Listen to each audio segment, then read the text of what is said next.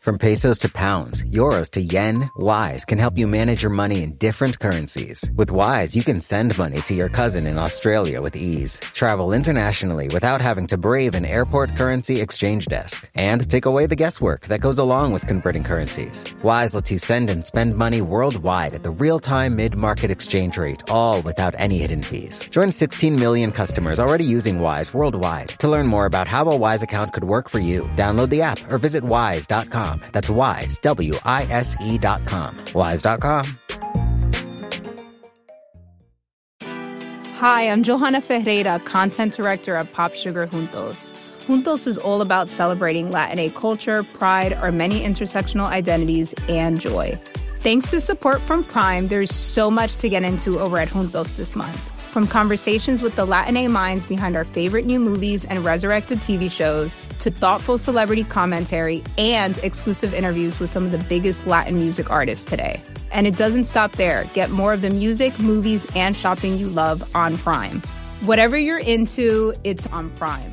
Visit Amazon.com/Prime to get more of whatever you're into, from streaming to shopping. And get all of our latest coverage at popsugar.com/juntos. Con amor, Johanna. Antecedently, the chances of me doing a lot of good by going into philosophy were not very high. But, with the benefit of hindsight, we can say it was the right decision to make.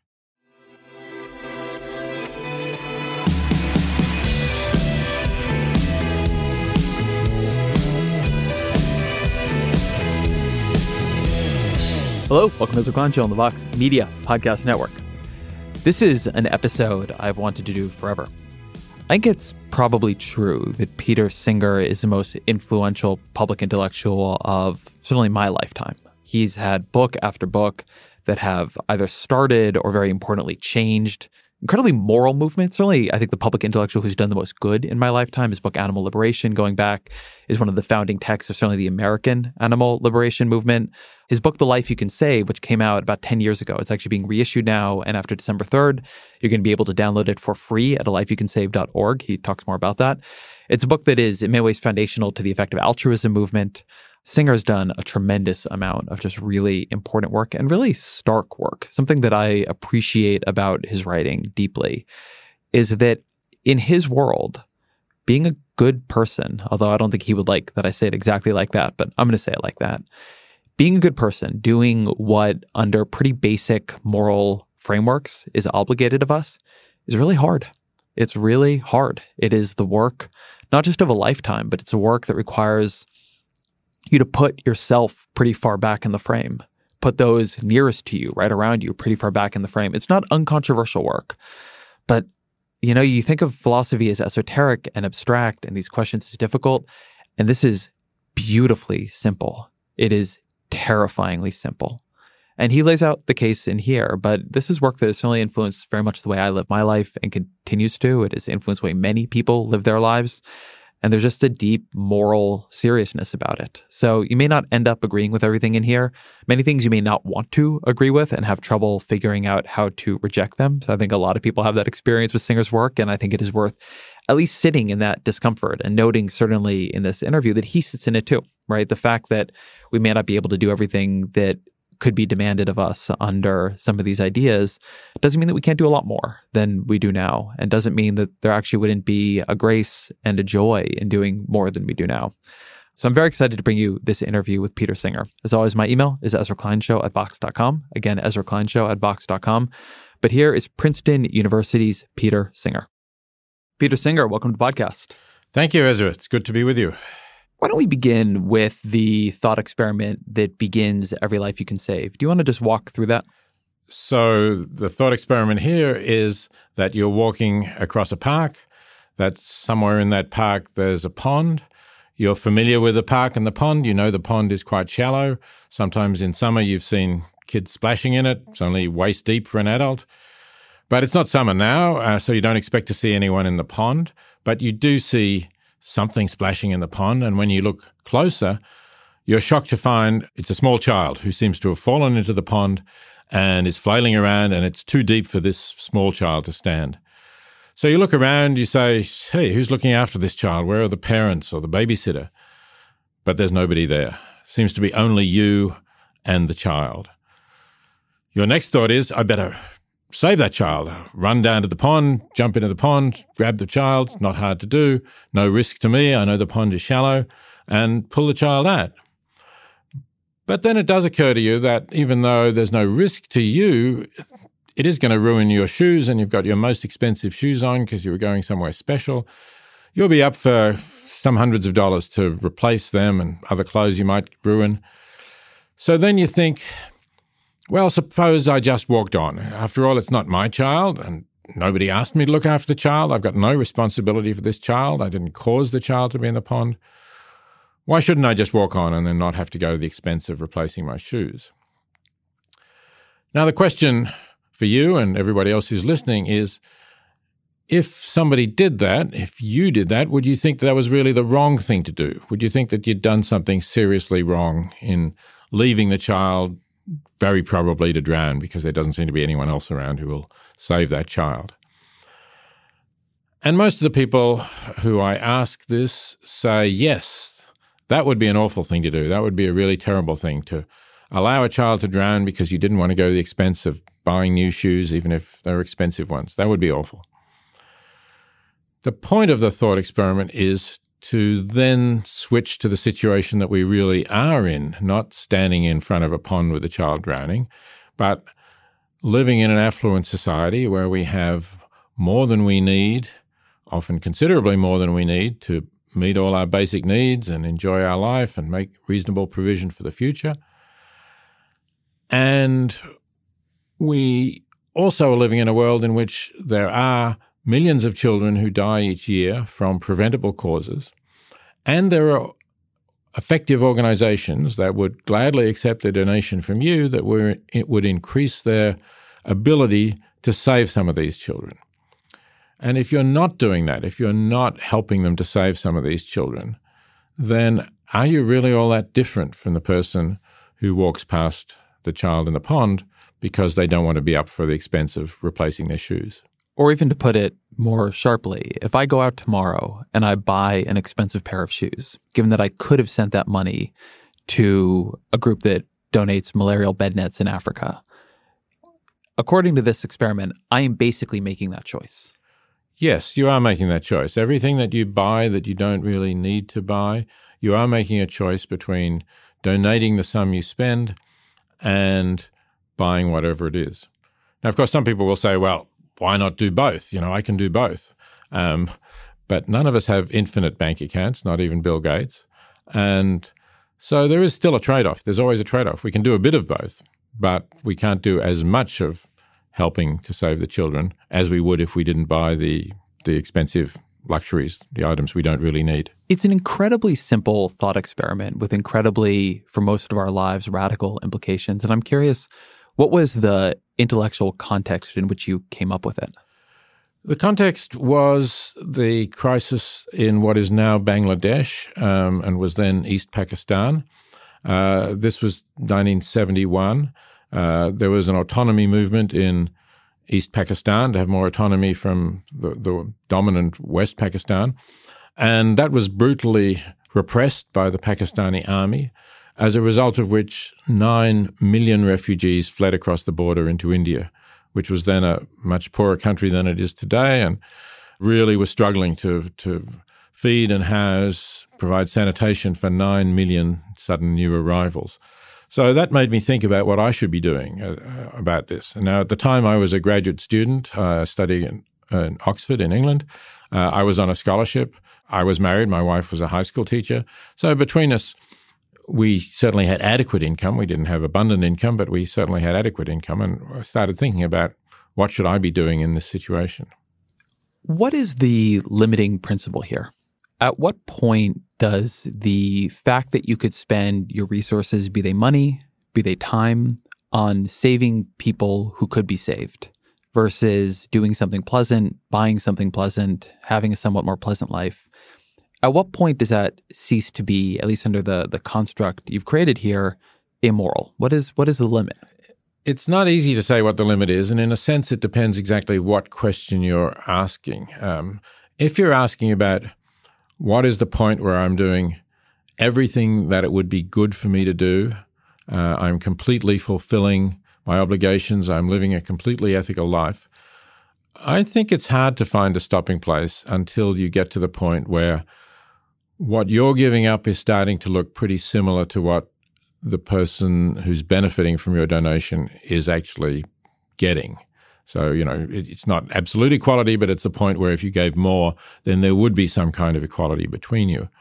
And that's, of course, for people living in the United States or other affluent countries, that's very far.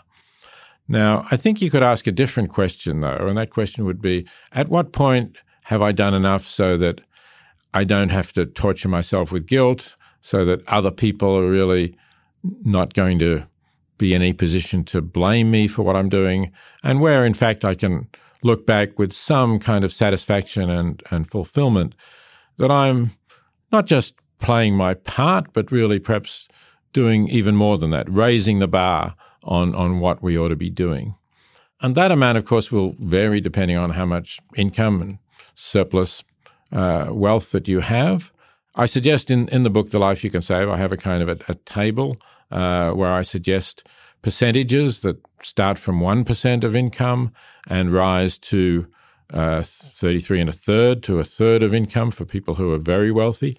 And, what I'm trying to do here is to say, well, what can you give that really is not a serious hardship, but is making a really significant difference at the same time? And I'd say perhaps that's the point at which we ought to aim to get, unless we are really the kind of people who think that we can be perfect in a way, or close to perfect, or near saints. But for most people, I think there's a reasonable cutoff line that comes well before that. But I want to hold on that question of not even being near saints, but just being a good person. The thought experiment you propose, its vividness is that it makes clear that some of the very ordinary decisions of our lives, I bought a coffee at Starbucks this morning, are at least viewed in a pretty understandable moral framework, quite evil, right? If you did it with the harm in front of you, if you had to look at what was happening and what you were permitting, you would never permit that. You would never look at it that way. And it's something that seems to me to demand of us, or at least demand a facing up to, is that perhaps being a truly good person is very, very hard. That the way we talk about it in contemporary society, where you're a good person if you love your family, you go to your job day in and day out, you don't kick puppies, maybe you give a little bit to charity, you volunteer some time to your community, that to actually call yourself good is an incredibly hard bar to clear. It's something that would take a lifetime of commitment and devotion, and to some degree an almost annihilation of the self. I think that's a little too strong. Firstly, at one point in what you said, you used the term evil, I think, for buying the coffee. I think you might be a bit thoughtless, you might be a bit selfish, inconsiderate of the needs of others, or just plain ignorant about what you could do with that. I wouldn't call any of those things evil. I'd reserve that for a different kind of person.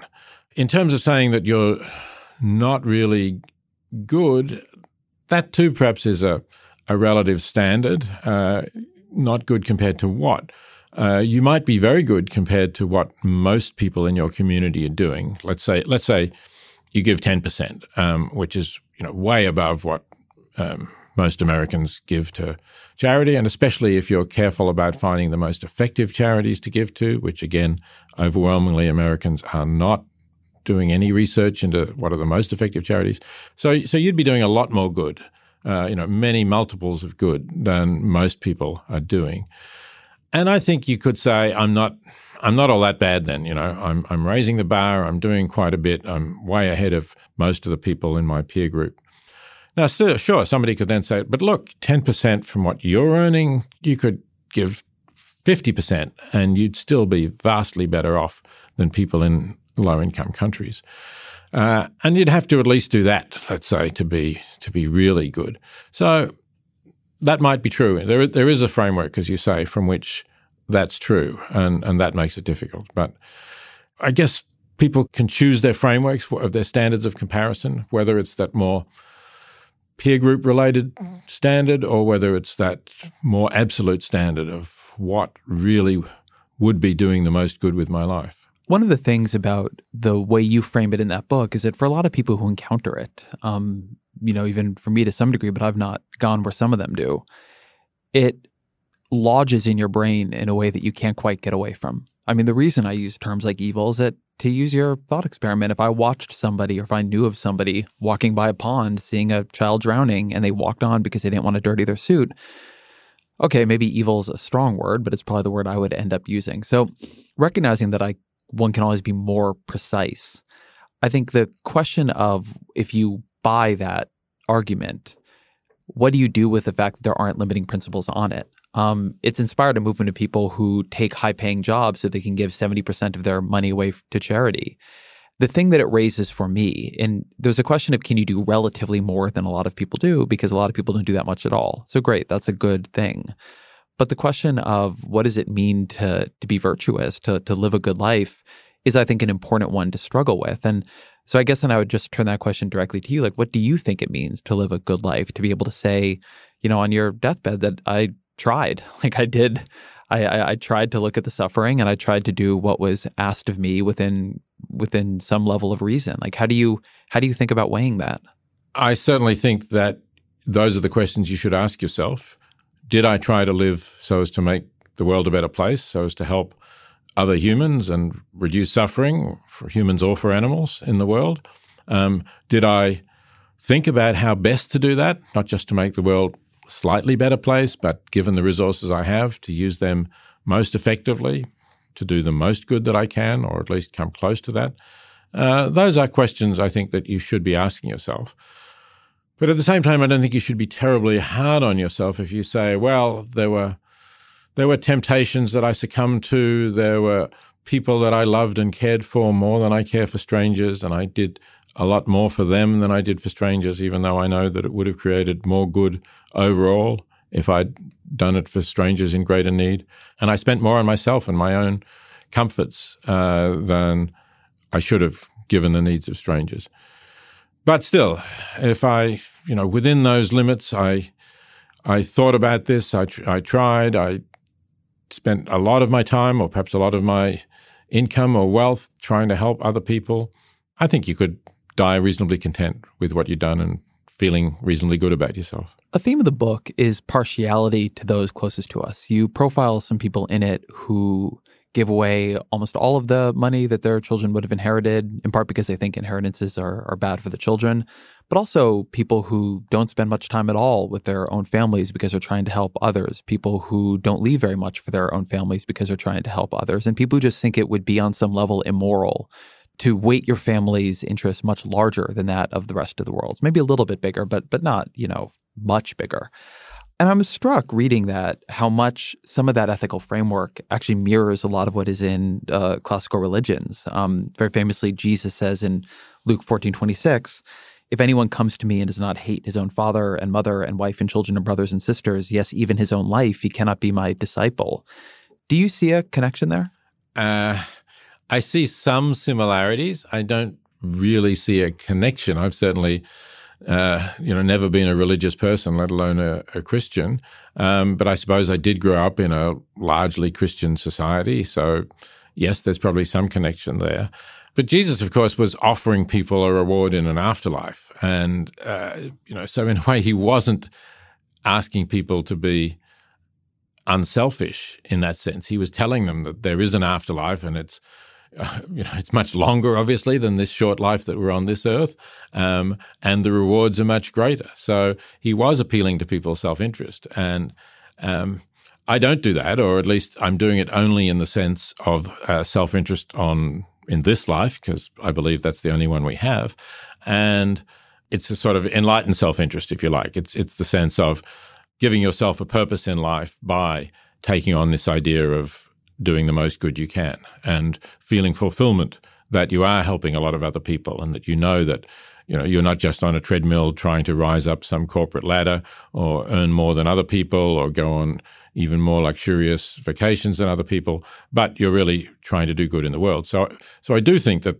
there's a self-interest in that in a broad sense, but I think it's very different from the kind of appeal that Jesus appears to have been making, as reported in the Gospels. Yeah, I think that's a fair corrective on that. But within the idea of trying to reduce your own partiality, you've written in other works about expanding the moral circle that just part of the work of being a good person is we have certain what at least feel to be ingrained tendencies to very heavily weight ourselves and those closest to us, our kin, maybe our immediate group, and then laddering up to our nationality and so on. But that there's a long set of moral traditions and now ethical traditions that are about trying to weaken that bond in us, trying to say that the interests of not just other people, but even other species really matter.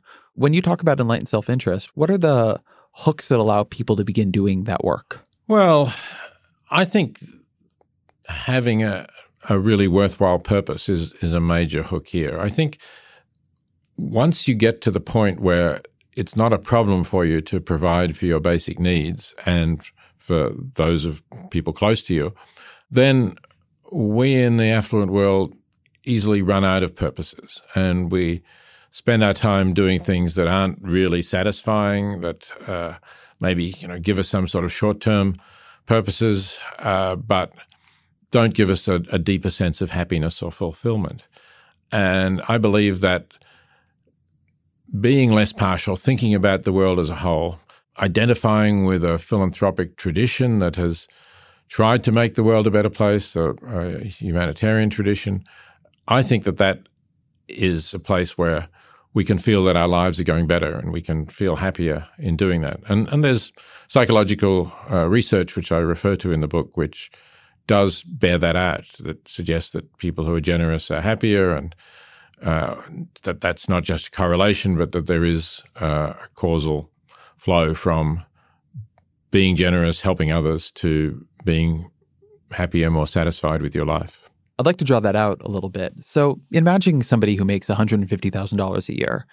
One of the arguments laced in the book, and actually an argument I find at least in some ways appealing, although I can't say I give 50% of my own income, is that perhaps you actually would be happier living on $75,000 a year and giving the other $75,000, and talking here pre-tax, to the poor or to other charities of meaning and effect. That making that kind of large commitment brings you out of the realm of simply a bit of charity and into the realm of it giving your life a purpose. And you not only have some research in the book, but you also profile some people in the book who say that there is a phase you can cross into here where you're not just donating a bit, but you've actually changed the meaning of your life. Can you talk a bit about why that might make somebody happier than being able to spend that extra $75,000 on themselves and their own comfort?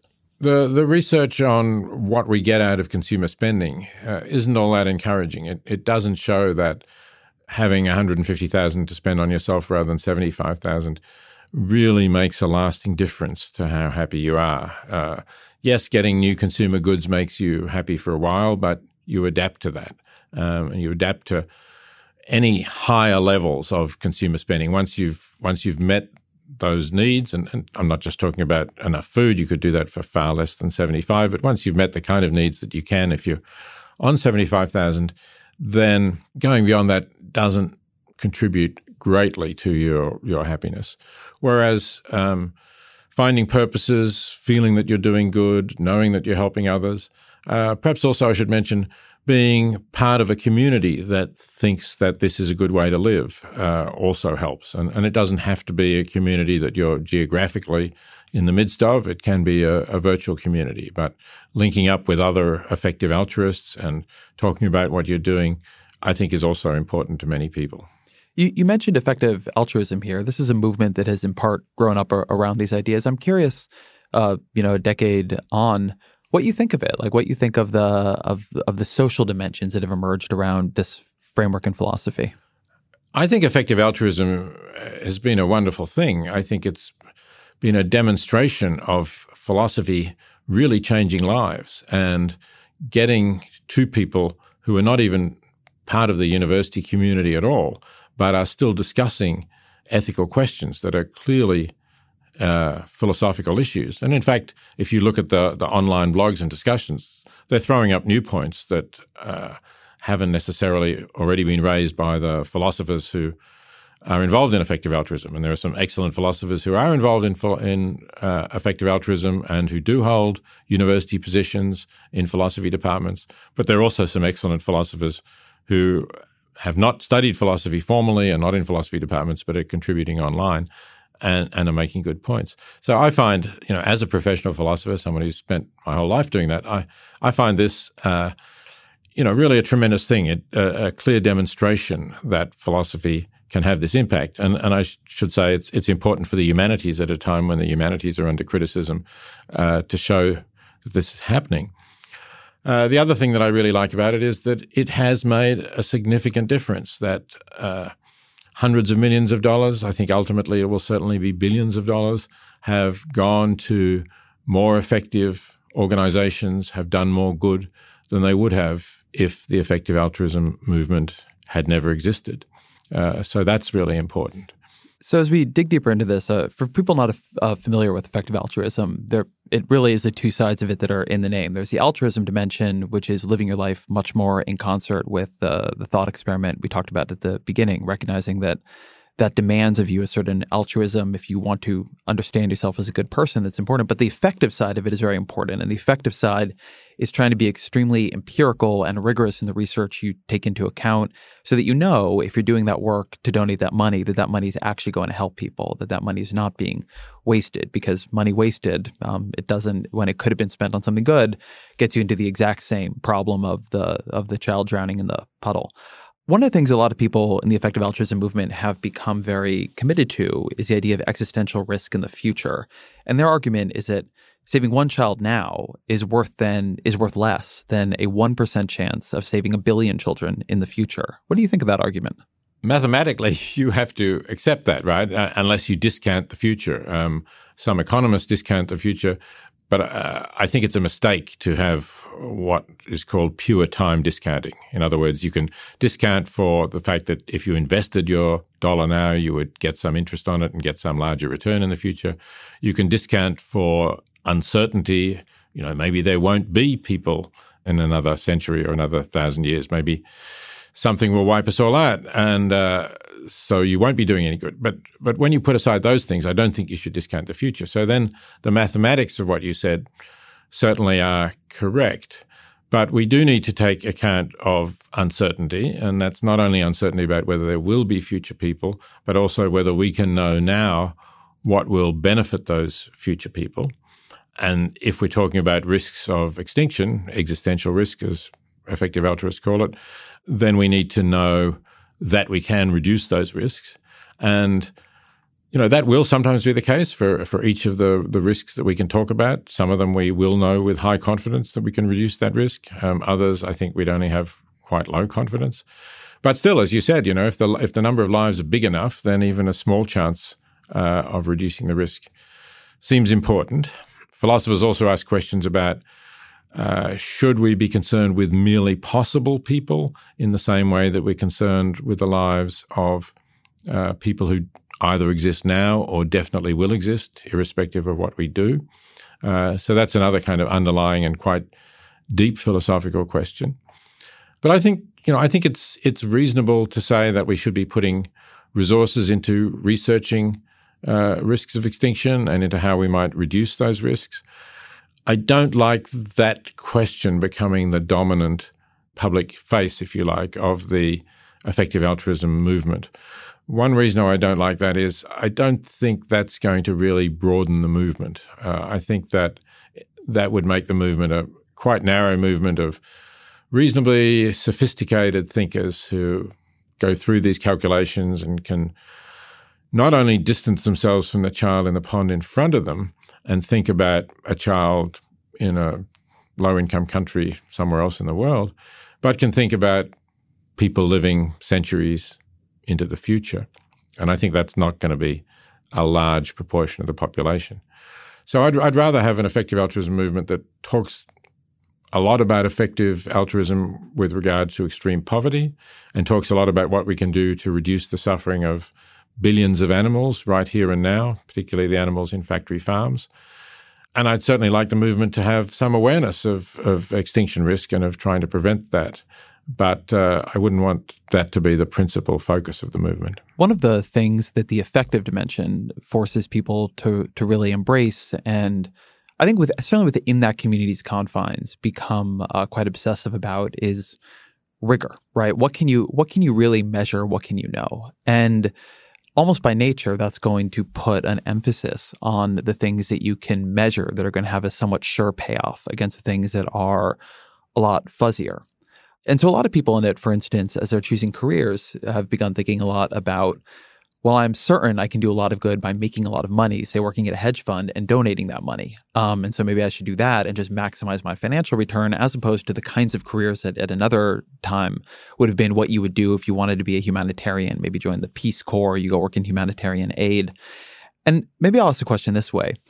If you had adapted the mindset of effective altruism when you were deciding on a career, do you think you would have ended up studying philosophy and thus ended up doing all the good you've done? Or do you think that it would have pushed you towards something more pragmatic and financially maximizing so you could have donated that money? I have to admit that probably it would have pushed me towards doing something else anyway. So it could have been something financially maximizing, could have been some other line of research which would have had more probable antecedent payoff than going into philosophy. I admit I was not thinking along these lines in going into philosophy. I was thinking that this was an interesting subject, lots of interesting issues in philosophy that I was interested in and wanted to learn more about and pursue. But I think I was very fortunate. I turned out to be in the right place at the right time when philosophy was just starting to become more applied, more practical, after having had a period where mostly philosophers were just analyzing the meanings of words. There were some areas that are important that I helped to open up and helped to get more people involved in. So antecedently, the chances of me doing a lot of good by going into philosophy were not very high. But, with the benefit of hindsight, we can say it was the right decision to make. Yeah, I mean, and I'll say cards on the table that I think you've done tremendous, extraordinary good from that perch. And so, what does it say about that mode of evaluating your life that it might have prevented the emergence of Peter Singer? So, firstly, of course, if I hadn't been there, quite likely some other philosophers would have come along and would have started taking up the issues that I took up, and maybe would have argued in a similar way and for similar conclusion. So we can't be sure that the world would have been that much worse without what I did. But look, I take your basic point is that maybe effective altruists are too concerned about having high confidence that they'll do some good and should be more prepared to take gambles in different fields. And I think, in fact, that many effective altruists are aware of that. If we're talking about career choice, the leading website, maybe is even almost the only website that really talks about career choice in effective altruist terms, is 80,000hours.org. And although when they started off, they did focus quite strongly on earning a lot of money so that you can give a lot of money, and arguments about why that was better than going to work directly for a nonprofit, because you could pay for not just one but multiple positions at the nonprofit if you earned a lot of money. But now, if you look at the website, they do talk about other careers that have low probabilities, but low probabilities of achieving really a lot of good. So they talk about going into research in areas where if you make an important discovery, you'll do a lot of good. And they talk about going into politics even, which, certainly very long odds that you'll be able to do a lot of good. But if you really get to the top, you'll be able to do a huge amount of good. And even maybe some middle positions, you'll do a lot of good. So I think effective altruists are more aware of this criticism than they were maybe 5 years ago, and are starting to respond to it. Support for The Gray Area comes from Shopify. Imagine an action movie where the hero has to sell 1,000 Barbra Streisand t-shirts in 72 hours to save a major American city. Save the city from what, exactly? That's for audiences to decide. But how would they do it? They'd use Shopify. Shopify is the global commerce platform flexible enough to help your business sell at every stage of growth. Whether you're the main character in a tentpole action movie or the real-life CEO of a multinational company. No matter what you're making, Shopify can help you sell it. From their all-in-one e-commerce platform to their in-person point-of-sale system, Shopify offers the flexibility to support your operation. They also offer something called Shopify Magic, an AI-powered helper created to help you stress less and sell more. Try it for yourself. You can sign up for a $1 per month trial period at shopify.com/Vox. You can go to shopify.com/Vox now to grow your business, no matter what stage you're in. Shopify.com/Vox. Wise is the app that makes using different currencies easy. Need to send dollars to your cousin in Bali fast? Getting paid in another currency and don't want to lose out because of inflated exchange rates? Want travel money without having to slog through the currency exchange kiosk? Then Wise might just be your answer. From pesos to pounds, euros to yen, Wise takes the guesswork out of converting currencies. You can send and spend money worldwide at the real-time mid-market exchange rate with no markups and no hidden fees. In 2023, people sent over $100 billion worldwide with Wise. What's more, over half of those transfers got to their destination in less time than it takes to listen to this ad. Whether you're traveling, sending money abroad, or doing business, let Wise help you manage your money in different currencies with ease. Join 16 million customers already using Wise worldwide. To learn more about how a Wise account could work for you, download the app or visit wise.com. That's Wise, WISE.com, wise.com. We've talked primarily here about money, but I actually want to talk about time and some other interests. And to maybe use a good example from my own life, this podcast will come out after one I recently did with Gretchen McCulloch, who's wonderful, and she's a linguist, and she wrote a great book called Because Internet about how digital mediums have changed the way we speak. And it's great, and it's an interesting podcast and a fun podcast. If you've not heard it, I'd love you to do so. But within this model, that is a podcast I could have spent the time on, and it turned hundreds of thousands of people onto somebody working on solutions for the problems afflicting the poorest of the poor, or something in politics that has the capacity in a scaled way to really change people's lives. And so where do things like art, entertainment, listening to great music, just like the range of things that make life interesting, where do they fit under this model of living a moral life? Well, let's take the question first of whether you should have had a different podcast instead of the one with Gretchen McCulloch that you mentioned. If you should have had one that would have led people to do more good directly. The question is, if you only did those podcasts, would you still have the same audience that you have now? And I don't know if you keep the statistics, but I remember that Nicholas Kristof, the New York Times columnist, who does write columns about doing good and global poverty, and has written a column once featuring some of my thoughts about effective altruism. But he has reported that the columns that he writes of that kind do get fewer hits. We're talking about the digital, of course, here. We can't really measure the print readership, but digitally they get fewer hits than the other ones. So he does have them. His editor doesn't discourage him, but I guess the idea is that if he only did those, he would lose readers. And so we have to face the facts that that's what most people are like.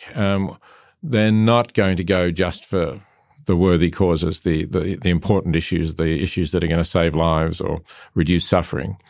And I think if we broaden out your larger question of what are the place of the arts and of culture more broadly, and with all the entertainment industry in general, I think we have to accept that people want that, people need that, people are not going to accept the more pure diet of worthy causes and how you can work for them.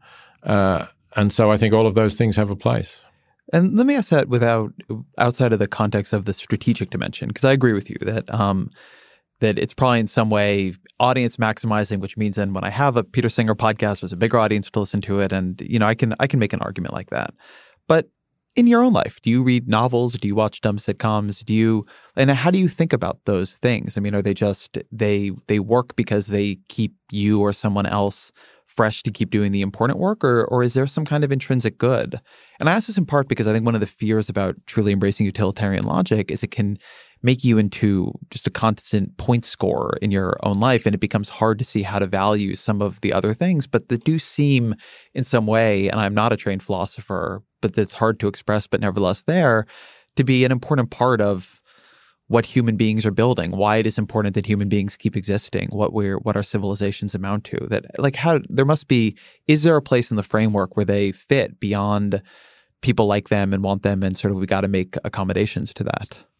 Yes, it's a question that I've gone around on, and I find it difficult, really. I do want to say that I think value depends on improving the well-being of sentient creatures, reducing their suffering, making their lives better, happier.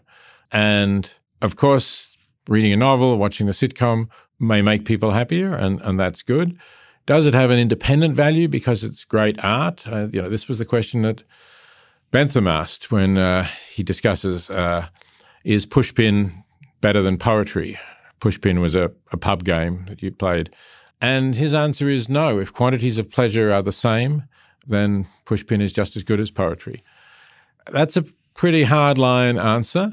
And of course, you can say things like, yes, but nevertheless, the great novels are better than the trashy novels because you can read them and reread them and you get things out of them that you don't get, that you think about later. And it's not just how happy are you during the moments of reading. It's what do you take from them for the rest of your life, and does that give you some greater sense of yourself and of the world and of purpose? I think all of those things can be said. But is there intrinsic value in their existence as such independently of any of those effects? I doubt it. Is there value in the creation of them, you could ask, in the expression of the human spirit in creating them? Well, that's something that we can admire. But again, independently of improving the well-being of sentient beings, I'm inclined to say ultimately no. If I watched your life for a week, would I see a sort of perfectly utilitarian existence, or would I see a more mixed, normal, what I think of as just somebody going about their day in business? Like how much does this infuse your everyday schedule versus how much are you making the same compromise as the rest of us are? You would certainly not see a completely utilitarian life. You would see a life that was lived for partial purposes in many ways, including, I suppose, particularly the time I spend with family and contacting family and close friends. So that's, if I'm not working, that's probably what I'm mostly doing. You asked earlier, and I didn't answer whether I read novels or watch sitcoms. I read a couple of novels a year, but not many, for a bit of a break, or when I'm on vacation or at the beach or something like that. I actually watch virtually no television. I don't, maybe I watch an episode of a sitcom on a plane if I've been working for a while on the plane and now I'm tired of working and need a break. Not even The Good Place? Well, of course, The Good Place has had an important role in The Life You Can Save. Thanks for mentioning that. Mike Schur, the creator of The Good Place, has written a foreword to the book, and several of the people involved, including Mike Schur himself, Kristen Bell, and Mark Evan Jackson, have read chapters of the audiobook. So, yes, I'm thankful to them. And somebody put me onto the fact, a couple of years ago, I think, that one of my books had appeared in The Good Place. And so then I started watching a couple of episodes. But I have to say, I'm not a regular. I dip into it from time to time. I watched an episode again quite recently. But no, I don't sit down and watch the new episode regularly as it appears. Well, one of the things about your work is just a vast amount of very influential ethical work you've done. And you played a big role in launching and certainly building the moral framework of the animal liberation and rights movement in this country. And decades on, how would you assess the successes and failures of that project? I would say that it has had clear successes and it is still having clear successes, but it hasn't had as much success as I think it should have had, given just how clearly wrong the way we're treating animals now is. And by that, I'm particularly referring to factory farming, to intensive farming, because that's the overwhelmingly vast quantity of the suffering that we're inflicting on animals is the farmed animals, because there are just so many of them. That we're talking about Billions in the United States alone. Worldwide, we're talking about 74 billion animals reared and killed each year for food. So this really dwarfs, everything we do to dogs and cats, everything we do to lab animals, everything we do to animals for fur is dwarfed by that. And that has not shrunk. In fact, it's grown since I published Animal Liberation in 1975. It's grown in part because of the increased prosperity of nations like China, which now consume far more meat than they used to, and that's almost entirely produced from factory farms with no animal welfare controls. In countries like the United States and even more so the European Union, there have been some laws that have reduced the suffering of farmed animals. In fact, across all of the European Union, all 28 nations, there are laws prohibiting the standard battery cage, which is still the way that hundreds of millions of hens are living in the United States right now. Also prohibiting individual stalls for veal calves and for pigs. They're used for breeding sows in the pig industry. So that also, we're talking about many millions of animals in the United States being kept in ways that have been illegal for a few years now in the European Union. We are making some progress. California is the largest state that has enacted legislation similar in effect to what the European Union has enacted. And just yesterday, actually, I got an email from a friend with the Humane League, one of the animal welfare organizations working against factory farming, saying that they had achieved a victory in Michigan.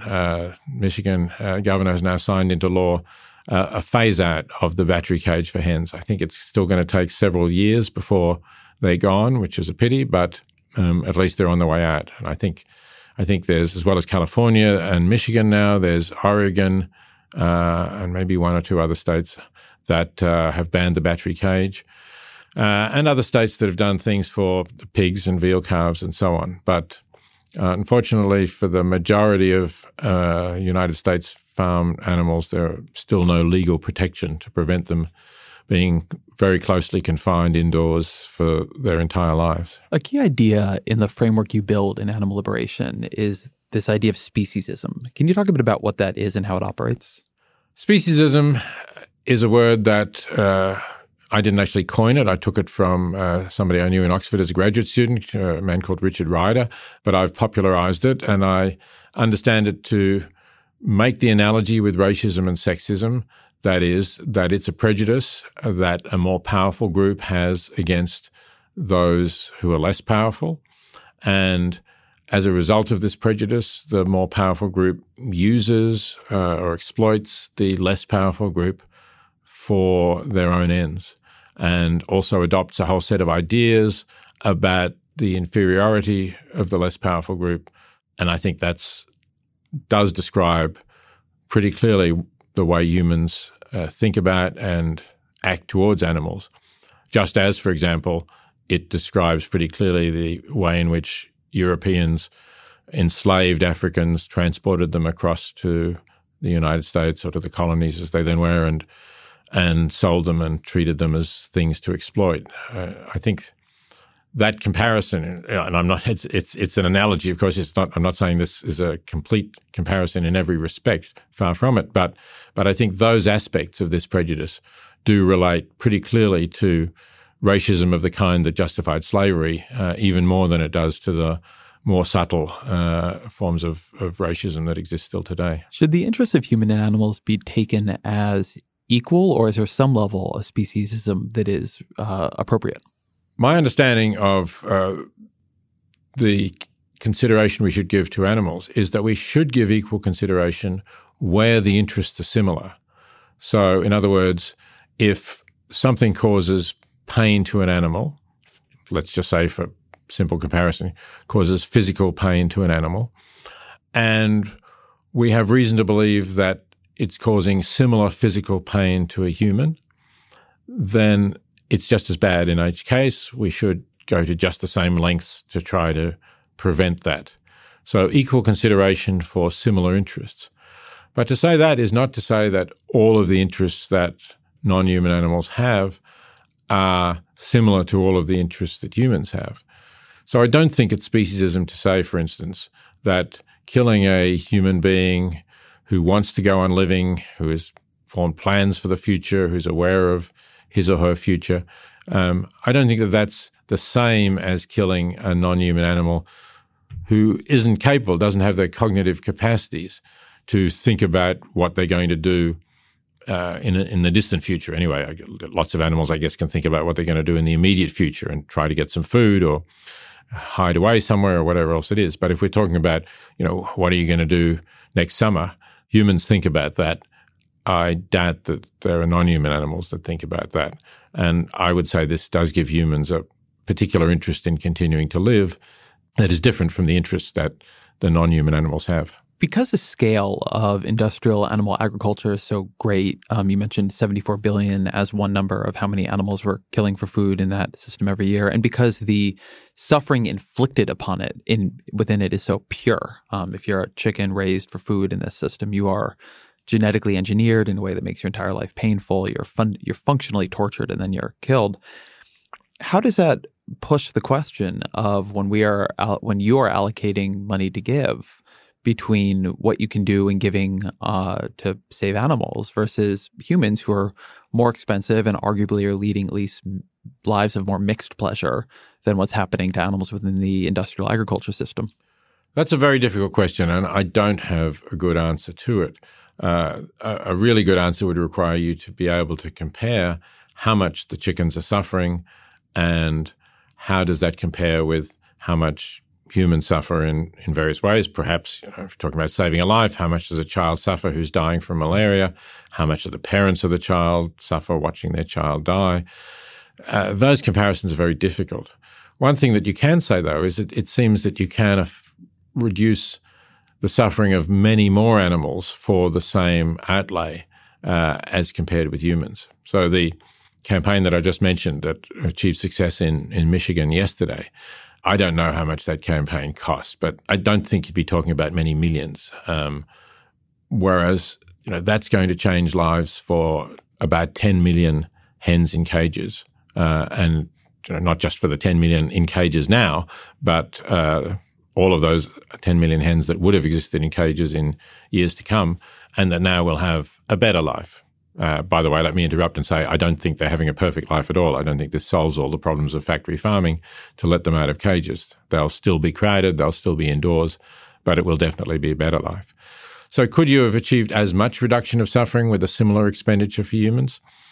It's hard to say, but it's quite arguable that even if you do think that that hens suffer less than humans or in different ways, it still looks like very good value to have supported the Humane League's campaign in Michigan.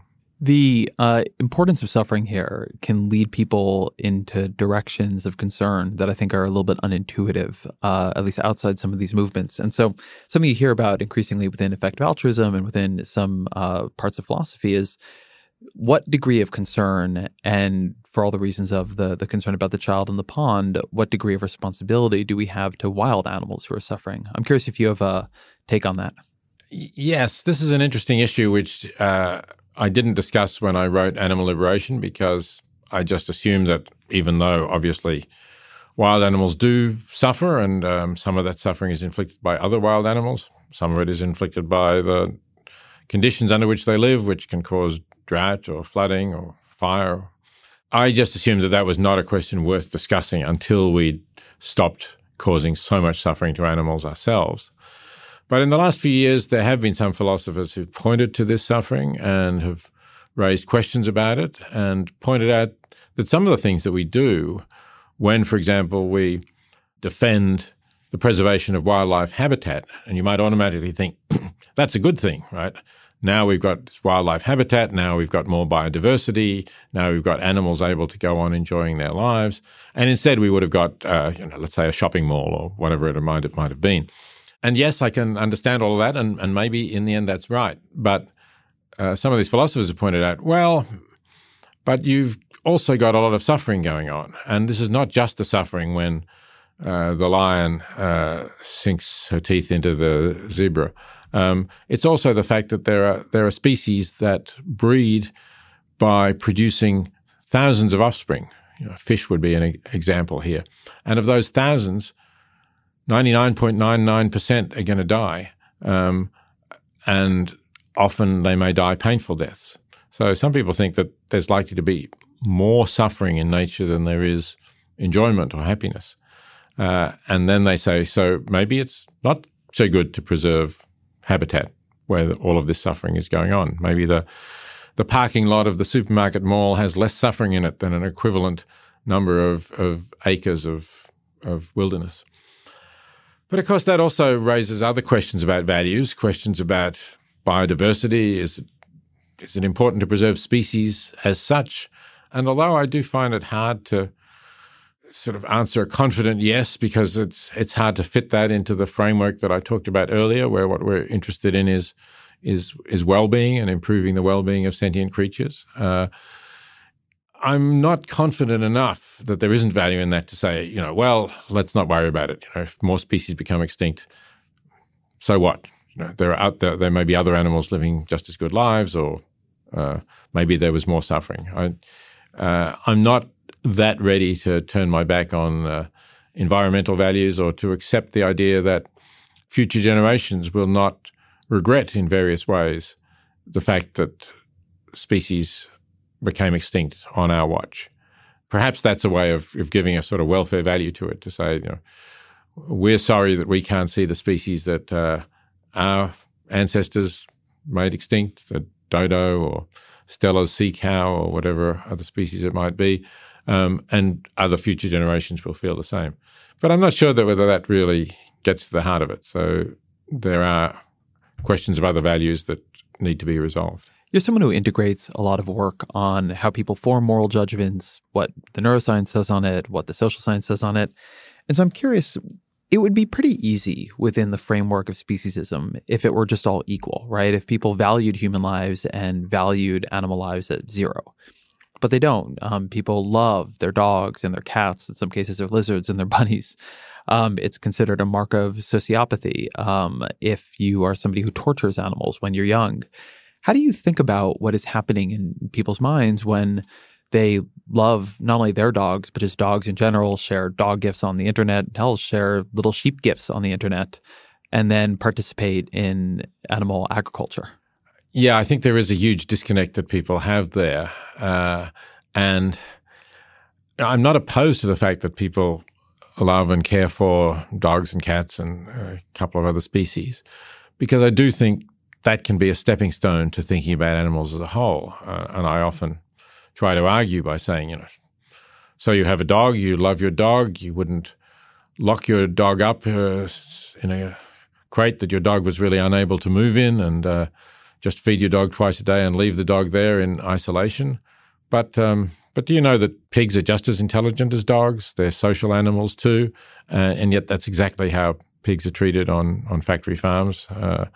So I think it can be, in a way, a useful path in for people. But it remains true, and despite 40 years in which I've been arguing against this, it remains true that most people who love dogs and cats still do consume other animals without very much thought about it. And that is a real disconnect. It is a matter of focusing on one animal, which is sort of part of your family, or maybe on the species of that animal. And I think really refusing to look at the facts about the nature of pigs and cows and chickens and other animals who we eat, and facing the facts about how they're being treated before they get turned into meat. This is a slightly trickier space, but I want to try to talk about it, which is I'm interested in how the disconnects happen in all of us. I'm vegan now, but for a long time I had read your book. I believed everything I believe now about animals' ability to feel pain and suffering. And I ate meat with relative abandon and Instagrammed photos of hamburgers. And I can kind of explain, in my own life and in my own journey how I ended up making the transition. But I recognize that for a long time, I had a certain moral framework and I just ignored it. And I'm certain I do that on all kinds of issues all day, every day. And then there are people who, to varying and greater and lesser degrees, close themselves to what they know either intellectually or intuitively is moral, and people who open themselves to that, sometimes open themselves to that to the point that it overwhelms the rest of their life. And Larissa McFarcar's great book, Strangers Drowning, is very much about people who seem to have taken off that filter and almost can't stop thinking about what their actions will mean for others. What is your understanding or model of how the disconnect works in all of us? Like what is it that leads somebody to take a moral intuition seriously? And what is it that allows them to just, even though they hold it, to not listen to what it is telling them? I think a lot of it is who your peers are and the views of what your community is doing. I guess that at the time, even after you read my book and accepted the arguments, but were still eating hamburger, that part of this was that this was what all of your friends and other people that you knew were doing, and it was kind of hard to break from that. I think humans really are a social animal, and we do tend to follow what others do and take our lead from other people. So I think that's a part of it. And maybe it's getting easier now to be a vegan because so many people are. Even the word vegan, nobody would have understood what you meant when I wrote Animal Liberation. So I didn't really talk about being vegan very much. I talked about being vegetarian in the 1975 edition. But I think those things are starting to change. But if you look, you asked a more general question, of course, as well, and that is what leads people to sort of follow their moral inclinations and thoughts and what leads some people not to.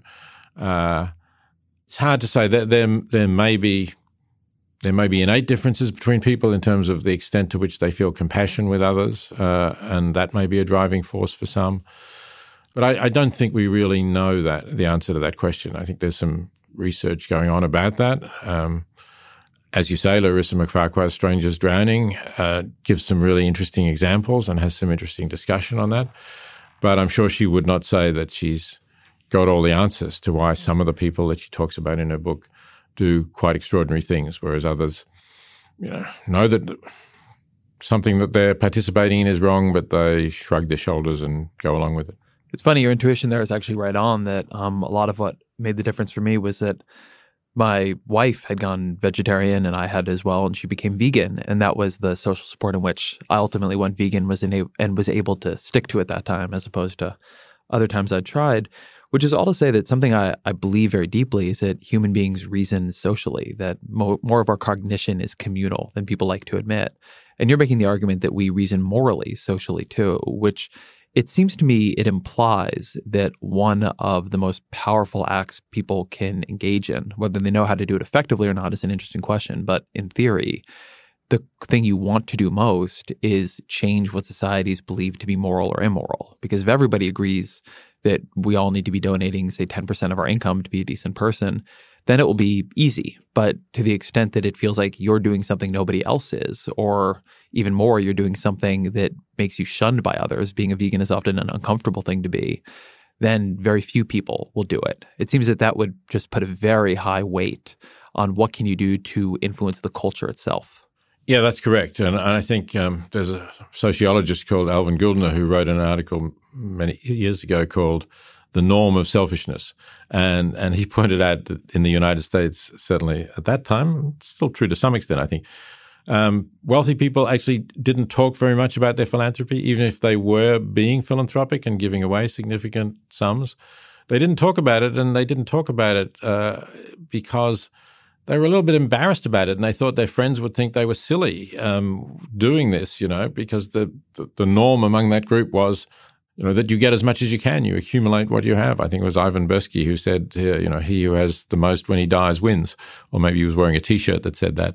So I think, we have to try and get rid of that norm. It's more limited now, I think. There are more people who are talking about, especially millennials, who are talking about having purposes and making a difference in the world, and they're not just talking about accumulating wealth. But it is very important to change those cultural norms. And part of the trouble is we don't really know very well how to do it. I think that's a fruitful area for psychological research to see how we do go about changing those norms. But part of the problem, too, is that we have a lot of norms that conflict with that directly. I mean, you talk in the book a bit about how many of the religious traditions prize the idea of charity being an anonymous, humble, quiet act. There is something that we are much more comfortable with people flaunting their wealth than in some ways flaunting their virtue. We don't like it when people do that. It makes it feel like they're saying they're superior to us. It makes us feel bad. And there's a grand tradition that, in Judaism, the highest form of tzedakah is the tzedakah that is given with nobody truly knowing where it came from or even why it came.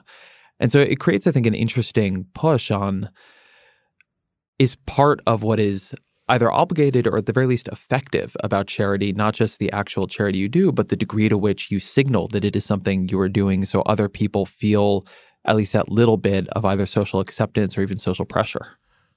So I'm an advocate for publicity in terms of the fact that you're giving, because I'm persuaded by the psychological research that shows that other people are more likely to give if they know that their peers are giving. And I think there's pretty good evidence of that.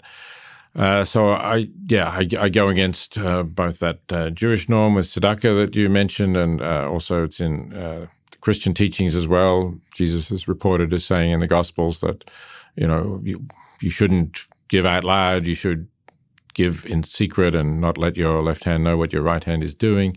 But that seems to me clearly counterproductive in the present environment, and we ought to be more upfront about this. Can we change norms that way? Can we get over the embarrassment that people feel? It's, again, you don't want to put yourself up as the paragon of righteousness, but I think you do need to try to let people know that you're doing something significant and that you think that really everybody above a certain minimum level ought to be doing that. Support for this podcast comes from Constant Contact. If you're a business owner, you already know that it's really, really hard to cut through the noise of everyday life. If you want to connect with your customers, you need to break through the noise. You need Constant Contact. Constant Contact is a marketing platform that makes it easy to reach new audiences, grow your customer list, and connect over email, text, social media, and more. Whether you're a marketing guru or just learning the ropes, Constant Contact offers writing assistance tools and automation features that make it simple to say the right thing at the right time. So get going and start growing your business today with a free trial at ConstantContact.com. Just go to ConstantContact.com right now. Constant Contact, helping the small stand tall. ConstantContact.com. I'm going to move to a bit of a lightning round here where I just want to get your take on some of the trickier issues people talk about now. One is artificial intelligence risk. How do you take the argument for AI as an existential risk to the future of humanity? I think there clearly is some possible risk. I accept arguments from Nick Bostrom and Toby Ord and Will MacAskill. There is some risk. But I'm not convinced that we really can do very much about it now. I think it's good that some people are working on it. But depending on how far into the future you think this is going to happen, my guess is that we'll be in a much better position to know how to prevent this happening 10 or 20 years down the line than we are today. Given that having children, one, increases various kinds of resource pressure on the environment, arguably on the agriculture system, and means that time and resources you could dedicate to a broader effort to improve the world are going to probably go towards your children. Is having children a moral act? I think it is, and I think it is in part because whether you think that the issue that we talked about before, the extent to which people will take notice of ethics and act in accordance with it, whether you think that is something that is imparted to children through their education and home upbringing, or whether you think it's genetic, in either way, if people who think ethically stop having children and people who don't think ethically continue to have children, the future for the planet's not going to be very good. Is open borders a moral imperative? Open borders would be a moral imperative if the public as a whole were more accepting of the idea of mass immigration. But given that they're not at all accepting of it, given the fact that concerns about immigration have clearly brought about the election of Donald Trump as president in this country, have clearly brought about the vote in favour of Brexit in the United Kingdom, have clearly contributed to the election of right-wing governments in Hungary and Poland. I think that, in fact, the moral imperative is not to have open borders, because immigration is an important issue, but it's not the only issue. I think climate change, for example, is a significantly more important issue. And all of the conservatives who get elected on the anti-immigrant bandwagon have been opposed to taking any serious steps to prevent climate change. There are people who argue that what really makes human beings more moral over time is simply GDP growth, that as economies become richer, people have more space and feel less pressure and have more of the psychological preconditions to acting altruistically. Do you think the folks who argue that the best thing to do for the future is simply to grow the economy as much as we can in the present are making a good argument? I do think that it's important that people are not struggling to meet their basic needs, and that if they are, it's hard for them to act ethically. Not impossible, some still do, but fewer will do it. But I don't think it's important to grow the economy beyond the stage at which people don't have to really worry about meeting their basic needs. And in the case of the United States, I think we have a big enough economy for that. We just don't distribute it as well as some of the European countries do distribute it, with actually smaller economies per capita. A related version of that argument is that technological change is what really leads to moral change. And I think in the animal rights space, you can actually see this pretty clearly, that in polling, you have about the same number of vegetarians and vegans you had 10, 15, 20 years ago. But as more meat replacements come online and as they get a lot better, it seems there is at least a possibility of pretty large-scale change in the future, because you'll be able to have meat grown in a lab. You'll be able to have indistinguishable meat that is made from plants. Is one argument here that the most moral work to do is simply scientific advances in the spaces where people's moral intuitions would be hard for them to follow, such that you need technology to make them more achievable? Yes, I do think that is tremendously important work. I think it's on a par with finding clean, renewable energy, given that it seems that governments are not prepared to do enough to restrict greenhouse gas emissions. And I think finding economical, healthy, clean, tasty alternatives to the animal products we're consuming is also extremely important, both for the animals and also, of course, for climate change, because animals contribute a lot to greenhouse gas emissions. One of the things that the technologies we've invented in the last couple of decades have really done is it has lowered the bar and increased the prevalence of public shaming as a reaction to people being unethical, or at least being seen as being unethical. Do you think public shaming is effective? Well, it's certainly effective in some cases, yes. The problem is that it's not always well directed. It's not always directed to where the most harm is, and some of it is quite petty and, rather mean-spirited for people who've, made mistakes, but they get far more abuse and their lives are damaged far beyond what they deserve.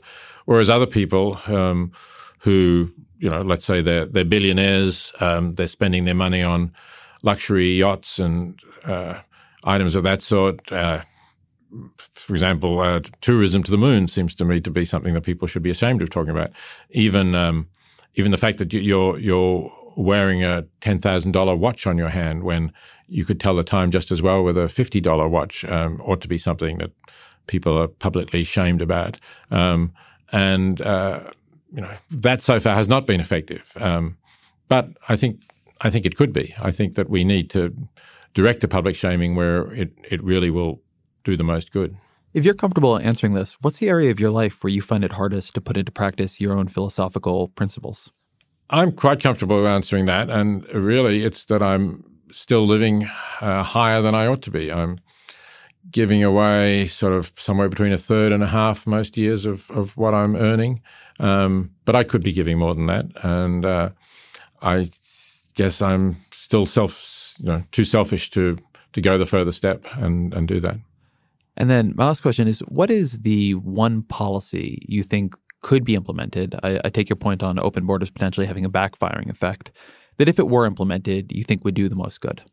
I think that would probably be something connected with climate change at the moment. I think this is a huge challenge, and exactly what it is, whether it's subsidizing clean energy and alternatives to the forms of meat production that cause the most greenhouse gases, or whether it's a carbon tax or a cap and trade scheme, whatever will do the most in that way to slow climate change and hopefully eventually reverse some of the effects that we're already having, I think would be a policy that would do an incredible amount of good, not just now, but for centuries to come. And let me ask you the question we always used to end the podcast, which is, what are 3 books you'd recommend to the audience?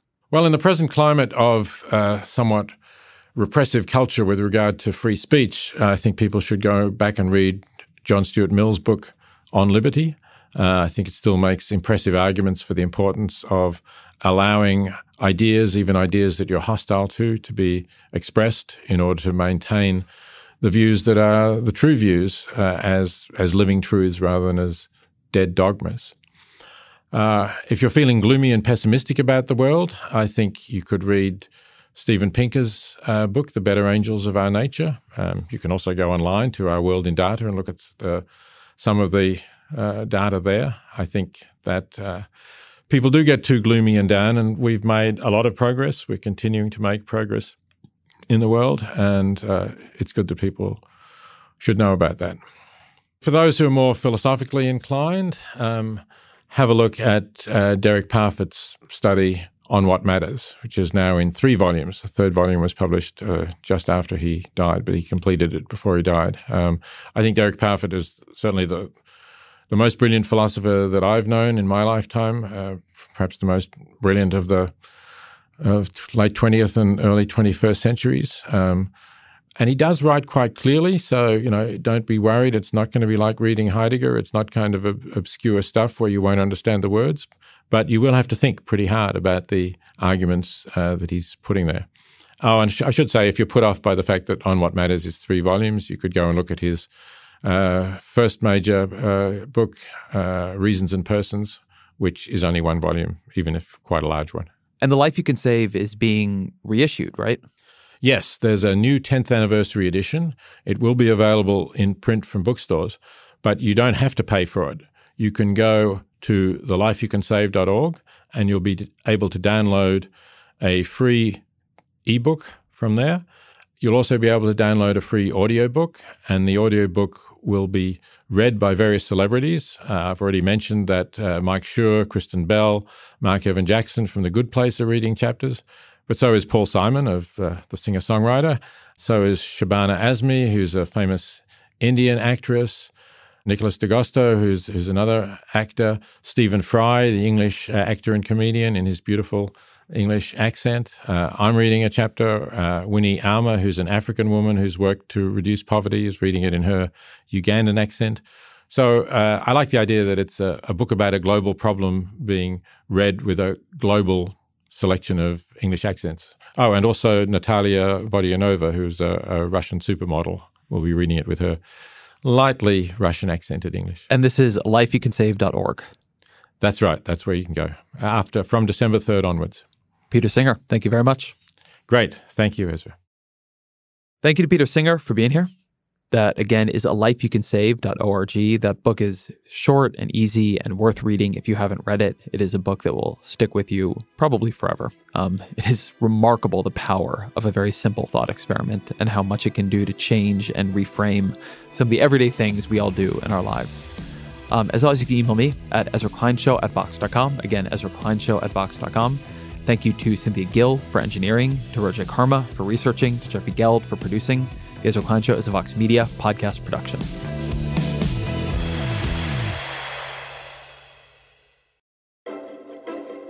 From data privacy to the future of TV, retail media, and beyond, the world of digital marketing is constantly in flux. So how can you keep up? Well, The Current Report is there for you. Each week, marketing leaders on the cutting edge give you the latest insight. So if it's creating a buzz, they'll be talking about it. Subscribe to The Current Report wherever you get your podcasts.